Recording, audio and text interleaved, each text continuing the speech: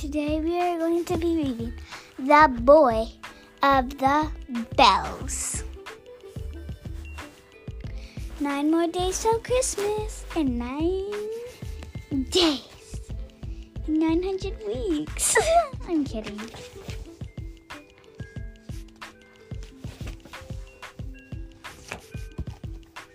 The Boy of the Bells. In a small village very far up north, there lived a grandfather and his 2 grandchildren. The village was called Hawaii, 'cause it was September all the way to April. It felt like Christmas there. Indeed, Noelly was the first stop on Santa's well-met voyage around the world. In October, the townspeople of Noye began making Christmas wreaths out of the flowers, and pies so fresh and sweet after the short months of summer. By early November, nearly every house had decorated Christmas tree and snow Santas, all the shapes and sizes, sat plump and frozen in front of the yards on porches.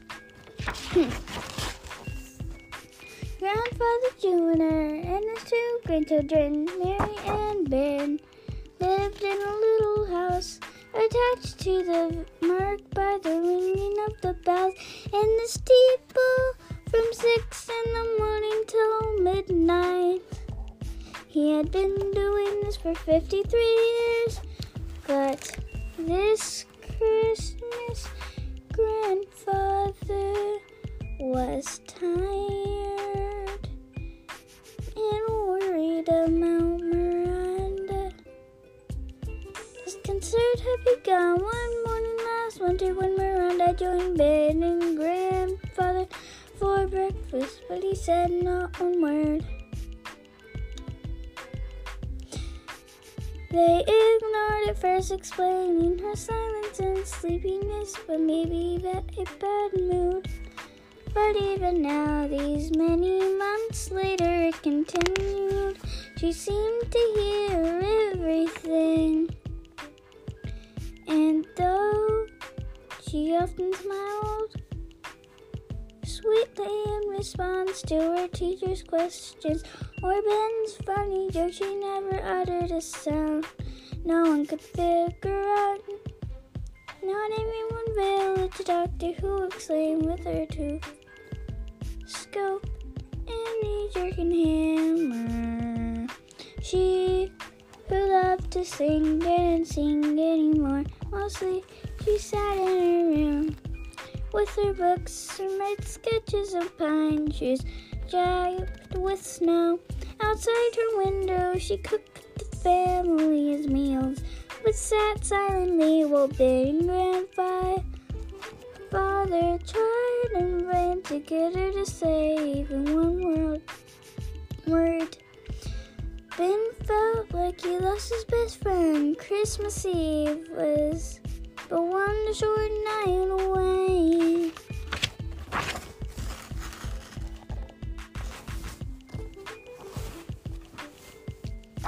Grandfather was so worried. He asked Ben, only 10 years old, to take his place in the birth fairy.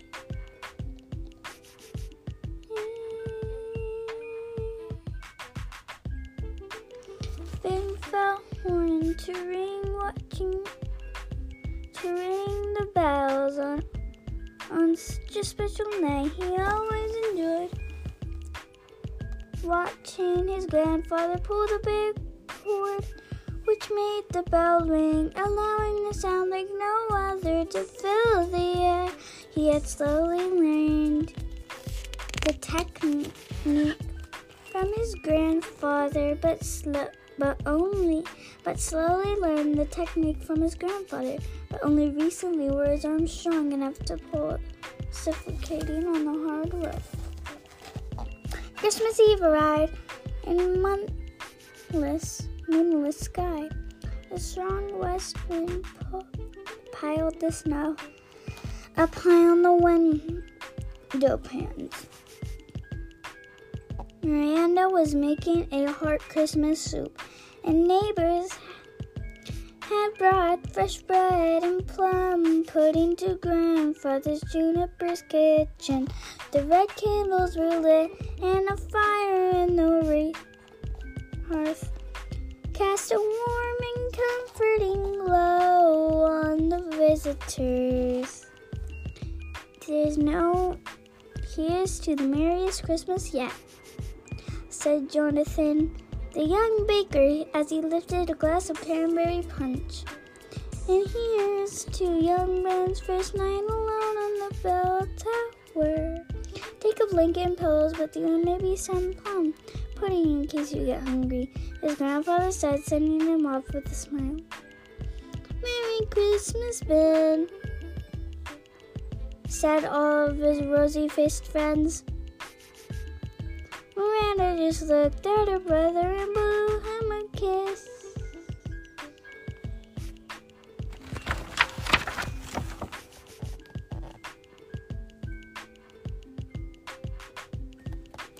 Ben climbed on the spiral staircase to the tower. There are 32 steps. They were crooked and most of them squeaked and creaks, and checked his watch. 6 minutes before 8 o'clock, his heart was filled with pride and excitement as he settled into Grandfather Jupiter's big, comfortable chair. Am I really going to meet Santa Claus? He wondered. What will I think when he sees me instead of Grandfather? He took the rope in his hands, and exactly 8 o'clock he rang the big bell. It sounded crisp and melodious. It rang the little village. Children all over New York heard it and readied themselves for bed. Stockings were hung, and parents kissed, and cookies and milk left on the kitchen tables. Lights dimmed in the windows of the sleepy town. By the time Ben rang the 10 o'clock bell, the town was hushed and fires were out. Ben wondered if Miranda was still awake, listening to him sound the chimes. Was she proud? Was she excited? Ben wished he knew. He wanted his sister to be happy. He wanted her to speak again and care again, to sing again, to be lively and talk and talk and talk.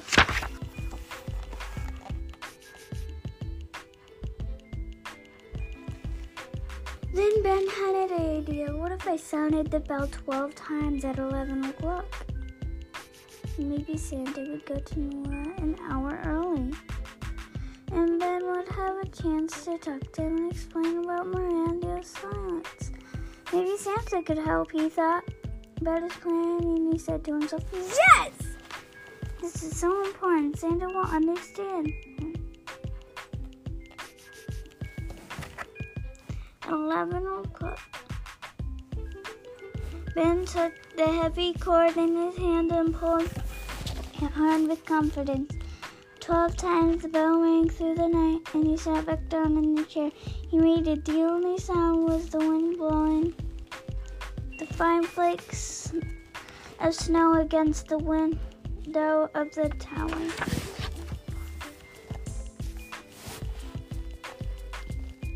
Up at the North Pole, Santa awoke from a deep sleep and thought, something is off. What is this? Said Santa. Am I growing so old and so tired? I don't hear my wife call my name. But then he looked over and saw Mrs. Claus was just surprised as he was. Oh, hurry, Nicholas, he urged. Oh, I hope you just... I guess our alarm clock must be broken. There were 12 chimes from me. I'm sure of it. Santa mumbled awake, donned his red suit and grabbed a biscuit and mounted his sleigh. His reindeer were quite confused by this rapid temperature. Good reindeer, don't worry, my friends will make up some time of the ocean. Mrs. Claus and took in the swirl on the winds of the confusion and the to the noise. Santa parked the sleigh in the sky by the clock tower, urged warm and usually occupied by his good friend Juniper. He was surprised to see Ben and said Ben was wasting no time explaining. Oh, Santa, I struck the bells an hour early because I have to talk to you. Grandfather asked me to take over because he was so tired. You see, he was terribly worried about Miranda. That's my sister. She hasn't talked in almost a year, and we don't know why. We're also upset. And I'm so lonely because she's my best friend, and gosh, I really hoped you might be able to make her talk again. Ben said this excitedly. All in one breath, he looked up into Santa's eyes. He saw expression. He was nearly the opposite of twinkle. He was afraid to name it. Santa, I hope you haven't been angry with me. You know, Ben and Grandma give you a big job. All year I waited for those bells. All year I worked making a sack of toys ready for just this night. Santa frowned at Ben. Obviously, I'm very annoyed. His face was definitely not merry or rosy, and in fact, his belly looked a little less robust in pictures.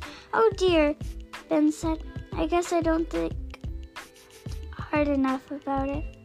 There's so many children all over the world that have problems, but I don't have magic wand to make their troubles disappear. No, Ben, this is your challenge. Santa was stern, but a gentle understanding was not far from creeping back into his crinkly eyes. I'm so sorry, Santa. I was only trying to help Miranda. Don't leave anything for me this year, but please.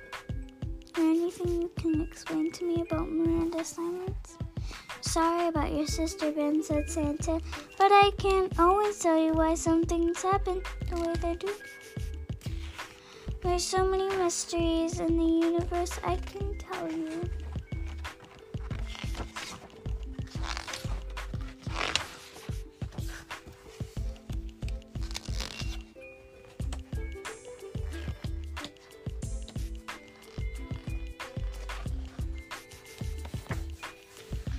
Why you get a warm feeling of excitement all down my back when I hear a church bell ring. One thing I learned in the North Pole to do is the very best job for just today. That's what ourselves can do just for today, asked Ben unconsiderately. Listen, son, Santa stroked his whiskers and put his arm around Ben's shoulder. Yes, Santa? We're ready to take on the most impossible task. When you wake the town this morning, ring the bells as if you were the greatest magician on earth. Make it each stroke count. Invent sounds you've never heard before. Reach deep down inside for your inspiration. Make your grandfather proud.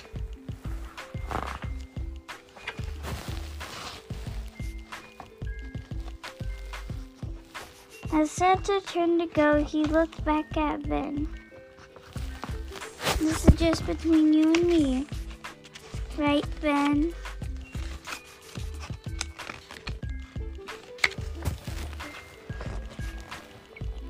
Thank you, Santa. Then he blew Santa, because Santa's eyes lit up with Santa's light and glowed like fireplace beneath his snow white eyebrows. After he disappeared, and then Ben heard only a faint ringing in the sleigh of bells as Santa's reindeer sailed up, and then farther up to the snowy Christmas night.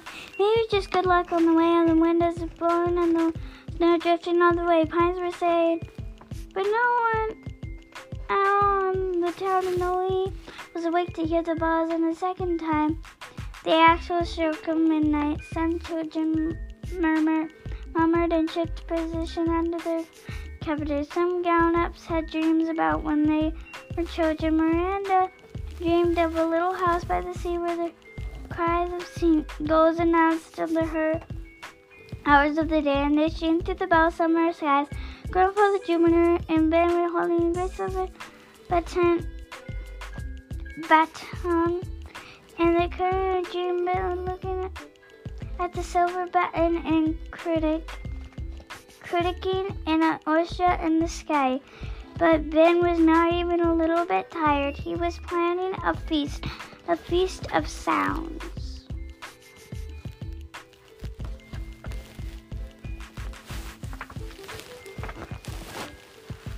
40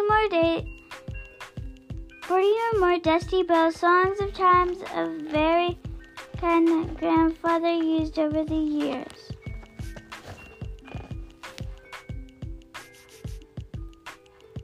Were stacked up all around the floor and the shelves of the bell tower. Between midnight and 1 o'clock, Ben dusted them all, tried each one for tone and pitch, and assembled them all. Assembled them all in a row. Ben chose a small bell to peal the first hour of Christmas morning. After all, he didn't want to awake anyone at 2, 3, 4, 5 in the morning. Ben added more and more bells, learning about their magical sounds as he tried each one. And then the sky began to brighten, and the case of the snow appeared off the flurry as the wind softened to a whisper, and then gathered his instruments beside him. His sticks, mallets, and hammers, and hands, and gongs, and bells, and chimes spread out in front of him. It was close to 6 o'clock, and Ben was tired, but not tired. He was excited but calm. It felt chilly, but somehow on the fire. He wanted Grandfather to be proud of him and Santa to forgive him. Listening to a quiet voice inside him, the voice more like music than words. Ben began to ring the bells. He was opening the sounds all of the heavens. It was just symphony of bells in the chimes of India and African gongs of China, and alien bells from all over the world sounded together in an ocean of bells. Gusty blasts of music filled the morning air and woke dreamers, boys, girls, all over. Nolly ran to the hearse. They had hung their stockings the night before. Parents and grandparents, aunts and uncles pleaded for a few more minutes to warm and quiet before leaving their beds and to start their wood fires and put on the coffee, but everyone could hear the magic coming from the bell tower, the center of the village. Maybe it lasted 1 minute, maybe more like 10, but the symphony of bells reminded in everyone's memory for the rest of their lives.